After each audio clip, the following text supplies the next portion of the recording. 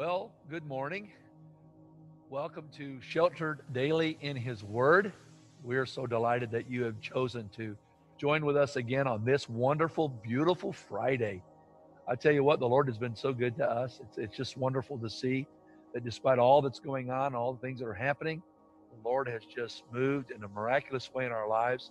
We have been hearing testimonies of the goodness of the Lord, miraculous ways in which He has blessed and touched. And I'm just so delighted, so thankful today for the way He has moved in our lives. Thank you so much for taking time out of your schedule to join with us, whether you're in your car or you're in your living room or maybe washing your dishes. I always say that because I know people have to do that. Those are just everyday things you got to do.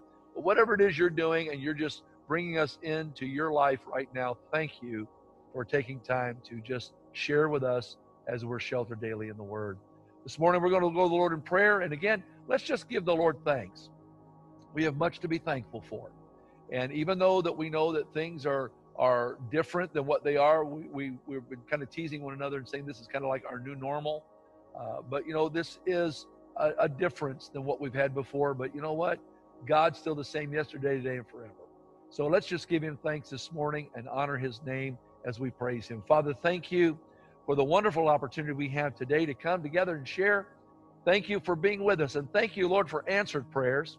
Thank you, God, for blessing your people and God, for helping us to be a light in the midst of darkness. God, moving in all the different ways that you do to see your hand at work, God, as we are just open to what you're doing, how you're blessing us. Lord, there are times when we have been put into places that you have divinely appointed us for. And I thank you for those divine appointments. And I thank you, God, for the times that you've blessed us and how that you move in our lives. Thank you for our families and for our children.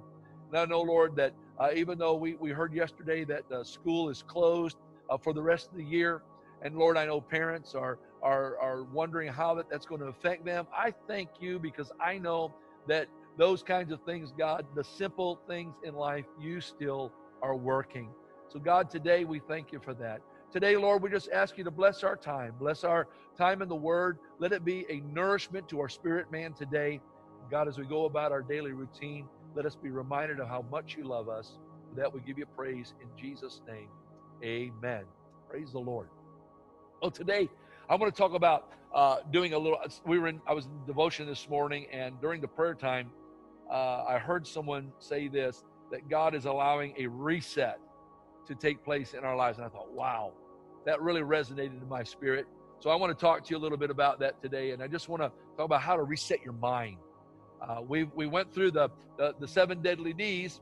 And so here it is Friday. And I thought, what could I bring to you that would help you to just really begin to look to the weekend. This weekend is Palm Sunday. This is a great day in church history. It's a great day for the church world because it is the day when Jesus rides in triumphantly. Everybody cries out, Hosanna, Hosanna, Hosanna. And, I am just blessed by that because I know that it's going to be a great time. And I tell you what, I'm looking forward because Pastor James, one of our bishops here at Jubilee Worship Center, is going to be sharing the word, and his beautiful wife, Shantae, is going to be sharing in the word and song. It's just going to be a great day on Sunday. But until we get there, we want to just take you to this, and let's just learn how to reset our minds. Let's look at the Word of God in Proverbs chapter 4. It says, "Be careful how you think. Your life is shaped by your thoughts." You ever ponder that? How you think shapes your thought, shapes your lives. Research indicates that most people speak at the rate of 150 to 200 words a minute. That is unless you're a preacher. It could be a lot more than that. Or if you're Puerto Rican, because I've been around some Puerto Rican folks that speak Spanish. I'm telling you what, they can speak words like, I don't even know what they're saying.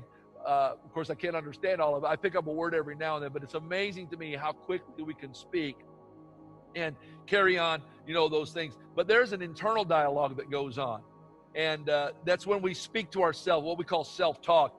And I saw this the other day, and I thought this was really good. It's just for those of you parents that are at home. It says, if you see me talking to myself this week, mind your own business. I'm having a parent-teacher conference. Well, I bet some of you parents can relate to that right now. This idea of self-talk, You know, one of the things I found out about self-talk is most self-talk is negative. Whatever the circumstance is, whatever's going on, a lot of times, you know, we have this self-talk. We're talking to ourselves, and it's weird how that a lot of that self-talk is, in fact, negative talk. And I want us to listen to that, because those are the thoughts that we're thinking, and sometimes we think out loud. You know, Job said it like this: though I am in the right, my own mouth will condemn me. Though I'm blameless, he will pronounce me as guilty. I thought about that. Wow.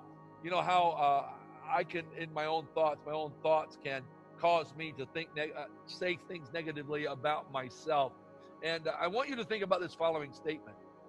God is more interested in changing your mind than he is in changing your circumstances. Think about that. God's more interested in changing your mind than he is your circumstances. A lot of people want their circumstances to change, but can I just tell you that if you change your mindset, that it can do a reset on your circumstances? You'll see your circumstances differently. So I want us to do that. I want to talk about how to reset our minds and what we need to do. So resetting our mind is key to experiencing real changes. I've said this time and again, change is not change until you change it. And most people think that their mind, that their mind controls them. And it's true. I think a lot of people don't realize that actually it's the other way around. You control your mind. You can control your thoughts. Your thoughts are something that you can get a hold of. And I like what Proverbs says when it tells us is be careful how you think. You need to be careful how you think. Here's the thing. You know, your mind is a battleground for sin. In fact, if you look in Romans chapter 7, it says, I love to do God's will so far as my new nature is concerned. But there's something else deep within me that is at war with my mind and wins the fight and makes me a slave to sin within me. In my mind, I want to be God's servant, but instead I find myself still enslaved to sin. So there is this aspect that we have to look at where sin and the mind is a battleground for sin. See, the mind is the control center for peace and life in your life. Romans 8 says that if your sinful nature controls your mind, there's death. But if the Holy Spirit controls your mind, there's life and peace. Think about that. So being renewed in my mind means more than just changing the way I think about God or about Jesus. It also means to change the way you think about your own defeats. The Bible says in Philippians, let the same mind and attitude be in you that was in Christ Jesus. And when it goes on to say, who for the joy of the cross, he endured it. In other words, he set his mind to make the best of what was going on. So it's important for you, and there's three things I want you to, because you have three choices every day that you need to make. The first one is this: you need to feed your mind. You've got to feed your mind. You say, well, what do you mean by that? Well, you know, if you think about it, your mind is like anything else. You know, you feed your body, you eat, you do those kinds of things. But you really do need to learn how to feed your mind. Matthew chapter 4 says, people need more than bread to eat for life. They have to feed on every word that God speaks, every word that proceeds from God. So how often do I need to eat the word? Well, think about it. How often do you eat? You know, we have breakfast, right? Because it's a break fast. It's when we break the fast from our night sleep. We wake up, we have breakfast, then we have lunch, then we have dinner. And if you're like a lot of folks right now who are at home, it seems like you're wanting to eat all the time. So the reality is that you need to feed your mind morning, noon, and night. At least morning, noon, and night. I'm reminded of Daniel, who the Bible says he prayed 3 times a day. He went 3 times a day and prayed to God. And I think that it is important for us to do that because like the psalmist said in 119, he said, you know, early will I rise and cry out to the Lord for help. And because he's put hope in the word in my life. And the Lord, how I love your word. I think about it all day long. And I love that where he talks about hope. He says, you know, he puts hope in your word. Hope is something that we need. We need hope right now. Boy, there's ever been a time we need hope. It's right now. So I need to start out my day in prayer and in the word. I need to hit it in the middle of the day. I need to be listening to it. I know, when you're in your car or wherever you might be going to work or you're at work, you need to constantly allow your heart to be fed through the word. Why? Because again, your mind is a place where sin can bring destruction. Something else you need to do, you need to feed your mind because you have to be free from destructive thinking. Your mind needs to be liberated. Your mind needs to be delivered. Your mind needs to be released. Why? Because you are a prisoner to your thoughts. And you're a prisoner of the things that people have told you that simply aren't true. So you have to liberate. You have to be free. You have to free your mind from the destructive thinking. If you look at Romans chapter 7, look at this word. It says, "But I see another law in my members, warring against the law of my mind and bringing me into captivity to the law of sin, which is in my members." So here he's saying, he says, and think about this. Have you ever found yourself doing things that you really don't want to do? This is the thing. When I want to do right, I'm going to do right, then I find myself not doing right. When I set my mind to do, but so I have to fight. I have to war against this thing that goes on inside of me, and there is really, literally a battle that rages inside of me. But the Bible also says that greater is he that's in me than he that's in the world. So then if I am allowing God to help me to renew my mind, and I fight against that destructive word that comes against me, and I realize that the word of God is in me, it's going to change the way I think. It's going to liberate me. It's going to deliver me from those things. The other thing I think you have to do is you have to focus your mind on what is right, on right things. Now think about this, if you will. The Bible says in 2 Timothy chapter 2, verse 8, keep your mind on Jesus Christ. In Hebrews chapter 12, verse 3, it says, consider him who endured such hostility from sinners against himself, lest you become weary and discouraged in your own soul. He says it like this in Ephesians 4, let the Spirit change the way you think. Change the way of thinking. 2 Corinthians chapter 10, look at this. It says, though we live in the world, we do not wage war against the world, whereas the world does. The weapons that we fight are not the weapons of this world. See, he's talking about the mental battleground that goes on. He said, our weapons have divine power to demolish strongholds. And I think it's important, if you have your Bible with you, just circle that word strongholds. This is the lie the enemy brings to your life. These are the strongholds that you fight against. This is the stuff that's going on in your mind. Our weapons have divine power to demolish them. We demolish every argument and pretension. Why? These are the arguments that the enemy brings. How many of you have ever argued with yourself? I mean, honestly, have you ever argued with yourself? You have these thoughts, this stuff comes to you, and you're thinking, man, why am I doing it? You don't need to do this. Oh, you should go ahead. How many times have you been tempted? How many times have you had to wrestle over temptations and over things like that? Why? Well, see, who are you fighting? Who are you really fighting in your mind then? What is it? Well, if you look at Romans chapter 7 again, the Bible tells us that I wrestle against my sinful nature, my old nature. It says that I see in my body a principle at war with the law of my mind, taking me captive to the law of sin that dwells inside of me. So I have this sinful nature I'm dealing with. Not only am I dealing with a sinful nature, but I'm literally dealing with Satan himself. I'm fighting against him. Now, I'm not talking about, no, don't get the wrong idea. I'm not talking about the guy in a red suit with horns and a pitchfork and all that.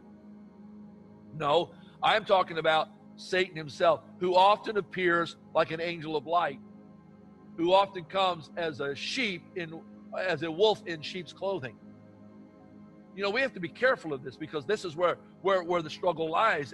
And so the Bible says, be sober, be vigilant, for your adversary, the devil, like a roaring lion, walks about seeking someone to devour. But then we also have the system of the world that we're living in. We live in a sin-cursed world. And the world system is not favorable to you as a believer in Jesus Christ. I'm thankful right now because the church is outside the church walls.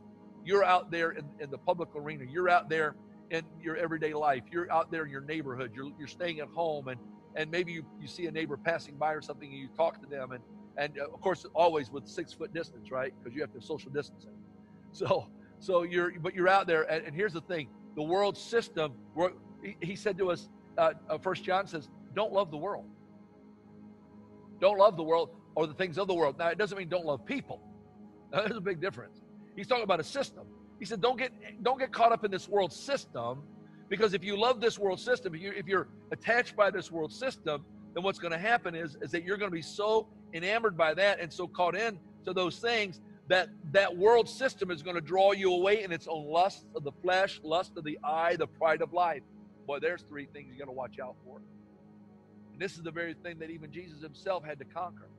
The lust of the eye, the lust of the flesh, the pride of life. Those are the things that we conquer. How do you do? Well, you know what? If you set your mind on the right things, you know what? Those things will change. See, the battle starts in your mind, not in your behavior. Let me say that one more time. The battle starts in your mind, not in your behavior. Your behavior is a response to what you're thinking in your mind. So if your behavior is negative, if your behavior is fear, if your behavior is, if that's where you're at, if that's how you're acting, it's because that's what your mind is thinking. All right? That's what's going on. And you have to bring those thoughts captive by the power of the Word of God, pulling down those things. That's what the Bible says. The way you think determines how you feel. How you feel. The way you think determines how you act. Now, watch this. If you want to change the way you act, change the way you think. If you want to change the way you feel, you must start with the way you think. Think, act, feel. Say it. Think, act, feel. If I want to change the way I act, change the way I think. If I want to change the way I feel, you've got to start with the way you think. It always comes back to the way you think. How's your thought process? What are you thinking about today? What's been on your mind? Why don't you allow God to do a complete reset? Why don't you allow him to come in and just take hold of those and bring those thoughts captive? Let the Word of God come into your heart, penetrate deep. There's a connection between the heart and the mind. I'm not talking about the heart organ. I'm talking about the mind. Think about this. Let God reset you and let him do something unique in your life. Would you pray with me right now? Father, as we come to you, first of all, I want to thank you because you have given us your word. And your word is a light to our pathway. Your word, oh God, is a lamp to our feet. Your word, Lord, have we hid in our hearts so that we would not sin against you. So that, God, the word is what we need to renew us every day. So today, Lord, as we move through our day, let us reset our minds. Maybe we've been thinking on fearful things or wondering what's going to happen tomorrow or weighing ourselves down by those things. God, today, we just want to reset our mind. Let us, God, by your word comes to us to bring healing, to bring life, to bring hope. God, to remove fear. Your word is quick and powerful and sharper than any two-edged sword. It divides asunder of both joint and marrow, and it's the discerner of the thought and the intent of the heart. So, Lord God, let the word today, let the word change us, God, because how we think, God, is going to dictate how we're going to live our lives today. So I thank you for that. I just give you praise, God, in Jesus' name. Amen. Thank you again for joining us today in Shelter Daily in his word. I just pray God richly bless you over the weekend. We look forward to coming back to you again on Monday. We will be back again just to share a wonderful word with you. God bless you and have a great day.